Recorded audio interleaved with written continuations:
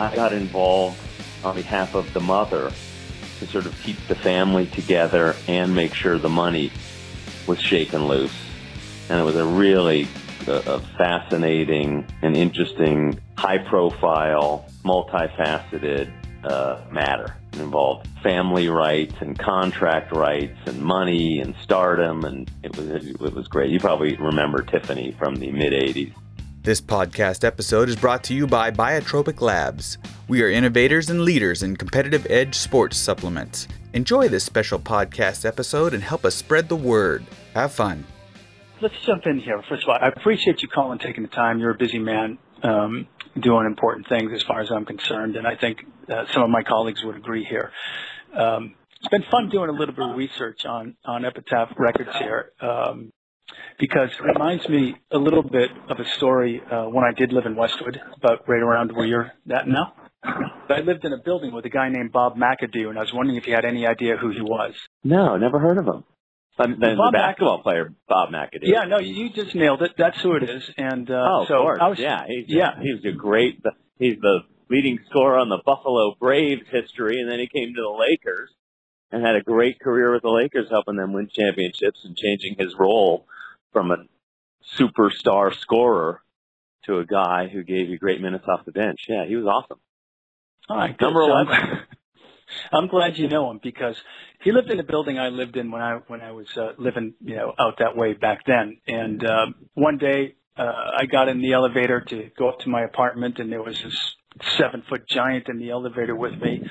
And I was younger and I didn't know any better. And I just looked way up at this guy and I said, man, you ought to be a basketball player with that height. And he looked down at me and just gave me a friendly smile. He didn't say a word, and he let it go. And that was the end of that. And I don't know, a week or two later, as I was coming into the apartment complex, for some reason I can't even explain, I happened to be looking at the marquee and I saw Bob McAdoo on the marquee, on the directory. Yeah. And I just, slapped my forehead, and I felt like a fool, and I thought, wow, he must just think I'm some kind of clown. So, the reason I'm telling you that story is I called up a few of my friends in the music industry, and I said, I'm going to be talking with this really neat guy I met, and I sort of told him the story about how we met. I said, what do you know about Epitaph Records? And right out of the gate, my buddy says, well, Craig, you're talking to one of the great startup stories of all time, as far as I'm concerned. This comes from a pretty heavyweight dude. And I thought, this is a little bit like the McAdoo story. Here I am talking to Doug on the phone, having some pleasant, fun conversations. And it turns out you're connected to a real, heavyweight company. That's who you're with. And I didn't know that. So yeah, well, with them is a slight overstatement. I'm family there. What happened was the founder is one guy, and he's a musician, and he had a band called Bad Religion, and he was industrial. So it's an old-fashioned American startup company story, but it wasn't me. It's a guy named Brett Gurwitz, and he had his band, and he's like, well, I can put out the records. I can manufacture the Bad Religion records. And then he went around to his little community of punk rockers in the early 80s, No Effects and Pennywise and L7 and Thelonious Monster. And he did like little one-page contracts, and then he had a distribution deal, and he came to me one day a couple years in when I was brand new in the business, and one of my high school buddies who I was actually in a band with from 10 years ago was in Bad Religion with him. And I had been working with that guy. It's sort of a slightly, I'm missing a couple connections along the way. But somebody referred Brett to come into my office. And he came into my office and said, I've had this company for a couple years.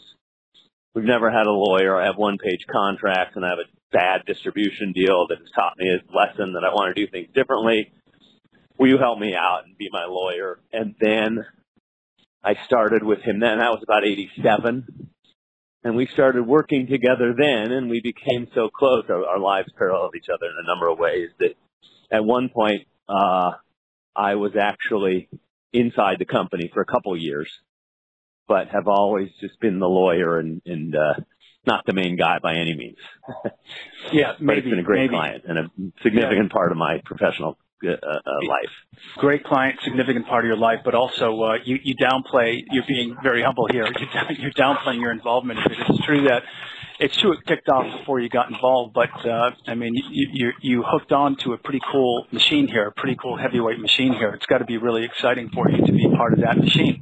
It has been. It's been a great learning experience. It's been a great part of my career.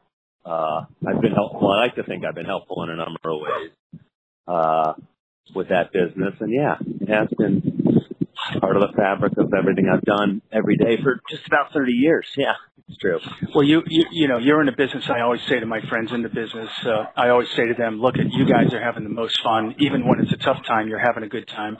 And you basically stole my life because I love music so much that when I hear people are, you know, playing or doing it or on the side of it that you are, I know you're having a great time. I know it's a lot of fun. I know it's a hell of a lot of work too, but I don't think there's anything greater in the world than being in the music business one way or the other. And I was telling you the other day when we were chatting about this get-together that I was talking to a producer, a movie producer the other day, and I couldn't help myself and flipped out and told him he was in the second best business there was, and that your side of it was that yours was the best, which I believe. So, yeah, well, your company, Epitaph, has turned out quite a few talented folks. You want to name a few? Can you name a couple? Well, my company is a small law firm. But that company, Epitaph, they're one of my clients at this point. Right. And, right. I have others. But that company has been, obviously responsible for Bad Religion because I was the founder's band in a little separate company for Tom Waits called Anti, like a sister company. And Tom's been on the label for about 20 years. And they've had Rancid, The Offspring. They have new bands that are coming up and doing great too. Joyce Manor, Plague Bender, female artists like Touche Amore, who's great. So they've had a bunch for many, many years. They've made some Merle Haggard records. Nico Case has been a stalwart artist on that label. Well, so just big names.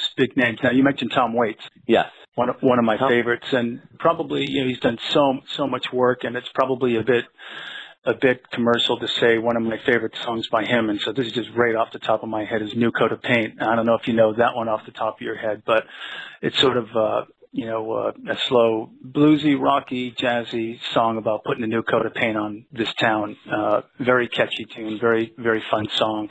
I've always liked Waits. He's always been a little bit off the beaten path here. Isn't he the guy? Didn't he make a habit of going out at like 2 or 3 in the morning and eating in diners to get ideas about songs? That's him. That's him. So he was a perfect fit with a seedy LA label like Epitaph. And he realized that after being with Selector Records and Island Records for many years, where he didn't feel he received his royalties properly. And he was part of a big machine, and then with the success that Epitaph showed and the ability to sell millions of records, his representatives turned him on to the idea of being with us. I was at the company at the time, and so we signed him, and he's never looked back. I'm sure he's had some of the biggest selling records he's ever had, and he certainly made the most money as a result of the artist's favorable royalty structure that Epitaph always has. Oh, good for him. He deserves it. Yeah, I'm sure he deserves it. Is there one thing in particular regarding Epitaph that stands them out from the crowd? Because they do stand out from the crowd. Is there one thing you'd say that makes them different? Well, there's an ideological purity and a musical purity. For one thing, for the first, 10 years of their existence, they pretty much sold one kind of band and one kind of record only, which was punk rock. Brett had created a California punk rock sound, which involved harmonies and very lyrics you could really understand. A lot of harmony and a lot of guitar, sort of like Beach Boys meets the Ramones. And every record was that kind of record. So that's one thing that made it stand out as it gained its huge success. And then after that, it could only be best described as more artist friendly. It's owned by an artist. He never sold. He's in control of the destiny of the label every day for 30 years. And other labels sell so that their owners could get fabulously wealthy. Brett's never done that, and that's totally unique for a company of his size. And it makes him responsible to the artists more so than any other company you could think of. I got it. And could that story happen today the way it did when he started? Is that the kind of thing that could be repeated in this day and age, 2016 versus when he kicked it off? Excellent. That's an excellent question. His explosive growth was records that sold 8 million and 10 million and 1 million. And that is unlikely to ever occur again because people just aren't buying that type of music, that volume of music of one artist where you can get a platinum rock record or a quintuple platinum rock record. But what you can have and do have, I think, I can't name any examples off. Well, no, they have this label in Nashville called Dual Tone, had a fabulously successful artist called the Lumineers that went platinum and a couple times, I believe, and that's new, and that's the same type of model, I would imagine. So you can't on the same scale, but you can start your own record company, sign a band, put out the record, and have a lot of success. Okay, well, it's good to know because it's such a terribly hard business, and he did do it in such a unique way. Yeah. People were wondering if this is still something that's duplicable. Sounds like it'd be hard to do, but you're saying it could be done. Right. I believe it could be done. Not so easy. All right, so here's a loaded question. You don't have to answer it, but I'm going to take a stab here anyway. You've worked with a lot of people. Who would you say is the most interesting individual you've worked with? It's going to be impossible. They're all there's a lot of very interesting people in different ways. Brett is interesting in his way. Danny Elfman is interesting in his way, which is very different. Sarah Bareilles is fabulously interesting, but in a completely different way. Axl Rose is incredibly interesting and complicated. So I think there's been a lot of them over the years. Not to mention the people that run the big record companies that I've interfaced with, the Moguls. There's a lot of them are super, super interesting as well. So it's really hard to say. What makes these guys, in your experience, what do you think makes them so interesting? What is it about them collectively that makes them separate from the rest of the world? Well, I think it's genius in anything.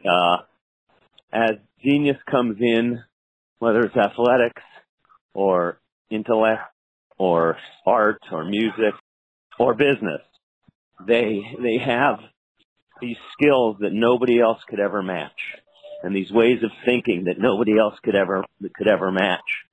And you know when you listen to them talk about certain things, about their art or about their business, and you're just amazed.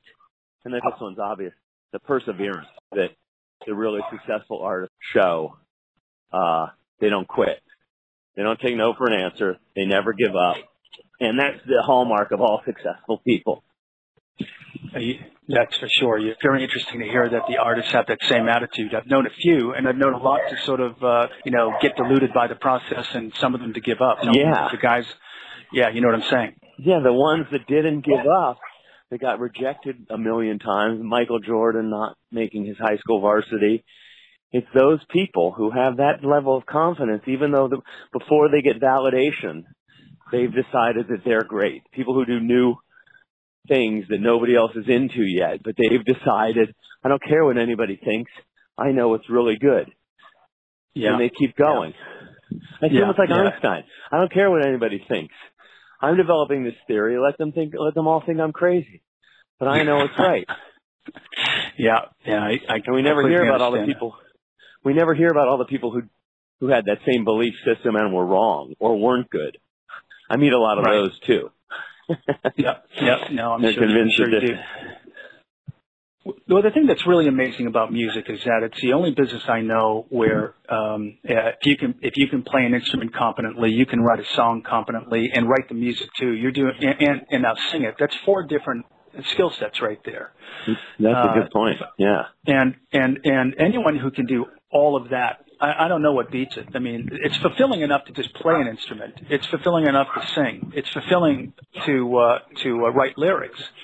But to put it all together and run a band and cap it off like that, it's just it's like riding a magic carpet. It's the most amazing business in the world, I think. And so it's always been at the top of my list, and I've always had a special place in my heart for it. So here's another loaded question for you. Okay. Again, you don't have to answer it. But I told you the other day of my friend who once managed Ike Turner, and Ike Turner handed him a basket of money. Yeah. So Ike was a bit of a difficult guy, as you already know. So who is the most, let's just put trouble in quotes, because trouble in music is a relative term. It's a different personality type, and trouble might not mean it in terms of going to jail trouble, but who is the most difficult guy to handle, or woman, the person that you've had the most difficult time dealing with? Oh, I would say difficult in the sense of figuring out the rhythms and what he stands for and where he won't compromise would be Axl Rose. People assume that he is just difficult, but there's actually a philosophy. There's a belief in himself and a belief in what's right that makes him difficult compared to what most people do. He's uncompromising. So it would be easy to say the most difficult, but in fact, he's just sort of the most hard to figure out his rhythms. And that took me several years to realize that there's a logic behind his belief system. He's not just difficult. Almost as if you're describing if someone handed you a piece of coding and you had to open it up and look at the coding, and it took you, a long time to figure out what the coding was before you could understand what the outcome was supposed to be. Yeah, he's that way. And it took me, and I'm really grateful that I had the opportunity over maybe the first 5 years of our relationship to sort of start to gauge his rhythms and what set him off as a view of injustice, and what made him respond. And that's been a tremendously satisfying journey. They're an amazing band. The very first time I ever saw them play, I was actually living in Chicago. I'd come in from a long day of work, and the TV just happened to be on, and something caught my ear. No one was in the house. The TV was on, and there was Slash. And I'd never seen Slash before. I'd never seen him. And there he was with that giant top hat on and hair all the way around his head, just beginning to roll. Like that. Yeah, just beginning to roll into the solo on "Sweet Child of Mine." Oh wow! And that's what I caught. That's what I heard. Just beginning to lean into that solo. It just so happened that particular kind of solo with really working notes and a little bit of wah on it is one of my favorite types of solo sound. So I was mesmerized by it. I couldn't even believe what I was hearing. Then, of course, the band comes back in and Axl takes the song out. I turned around and walked out, found a record store and bought that CD right then and there. That's amazing. What a moment. I mean, moments like that. I'm lucky. I'm in music. Yeah, it's one of those moments where where I remember where I was when I first heard the band. So how did you end up in the best business on earth? I was from Los Angeles, and back when I was finishing law school, and I went to law school just because I sort of had a skill set that led me to law school, and I didn't really have any particular aims. I wasn't a great student, but I was from Los Angeles. I remember I had a friend who was an agent. He came back to LA like a year before I did from law school, and instead of being a lawyer, he became an agent. And I remember seeing contracts at his house, and I said, those are interesting. There are all these music rights. They were like film composers. And he's like, yeah, I have to look at these contracts for my clients. And I said, well, that sounds like a really cool thing to do. So when I started back, and I had a preset job at a small firm in Los Angeles that my late uncle had founded, and I was there. Now it was, he had been an entertainment lawyer, but he had passed away and his clients had moved on. It was more of a general practice firm, and it was fine, but I was looking around for opportunities of people who might want to train me as an entertainment lawyer. So I was fortunate I got referred to a guy who had left a big firm, and his practice was growing, and he needed help So he met me and he liked me and he was willing to take me on and train me. So he became my mentor. His name was Ross Schwartz. Great. So you got to lean into the business to a heavyweight mentor. Exactly. He had been a partner in a couple of prestigious law firms, and even though he was a sole practitioner at that point, he had the chops of a lot of prestige learning behind him. Some good clients, and I was able to learn from him. Very lucky. What so far has been to date the most interesting, if you can tell us, situation you've been in the business? There's been a few of them. I'd say back when I was a novice lawyer, I became involved. A mother came to me whose daughter was about triple platinum, wasn't seeing any money yet from her endeavors. And every time she spoke up, the girl, whose name was Tiffany, would threaten to along with the production company / manager she was signed to, they would threaten to have her emancipated because she was under the spell and contract of this there's a lot of rogues in the music business, and this particular rogue had her signed, had taken her to a big label. They made her a big star. She had a bad deal, and the mom was concerned, but the manager / production company had manipulated the situation, so the girl was against the mom because the mom didn't make her a star. He did. And she wasn't worried about money. She was 15 years old. So I got involved on behalf of the mother to sort of keep the family together and make sure the money was shaken loose. And it was a really fascinating and interesting, high-profile, multifaceted matter. It involved family rights and contract rights and money and stardom, and it was great. You probably remember Tiffany from the mid-'80s. No, very well. Very, very well. I remember she covered, I think We're Alone Now. I remember very, very well. Alone Now, and also there was a couple of covers. I think there was a Beatles song. I saw her standing there, maybe. Yes. Yep. She did that too. Yeah. Remember very well. I think she was the first, if I recall, it was the first teen star that did it in a mall-like setting. Correct. She did the shopping mall tour. Yeah. So that was my earliest sort of big, controversial, interesting thing. That's a really big deal because, as you said, it was a multifaceted problem. Correct. No, this wasn't just solving a record contract. You had age issues, you had emancipation issues, you had contract issue, money issues, family. I mean, this must have taken a battalion of people to sort out. Yeah, not too many because the mom didn't have any resources, so we just had our little clique. We worked with a litigator named Neil Goldstein, and we worked with a family law attorney. I've forgotten her name now, but it was an interesting adventure. And then it worked out, and the young girl kept the relationship with her mom, and got millions of dollars, and it worked out great. It's always great when you hear a deal ends up working out for the artist because so many don't, which I've just got a few more questions. I know your time is tight. Let me just punch a few more out at you. This leads me right to the next question. How do artists blow deals? How do they get in the way of that deals that would otherwise have suited them really well and maybe done them really well?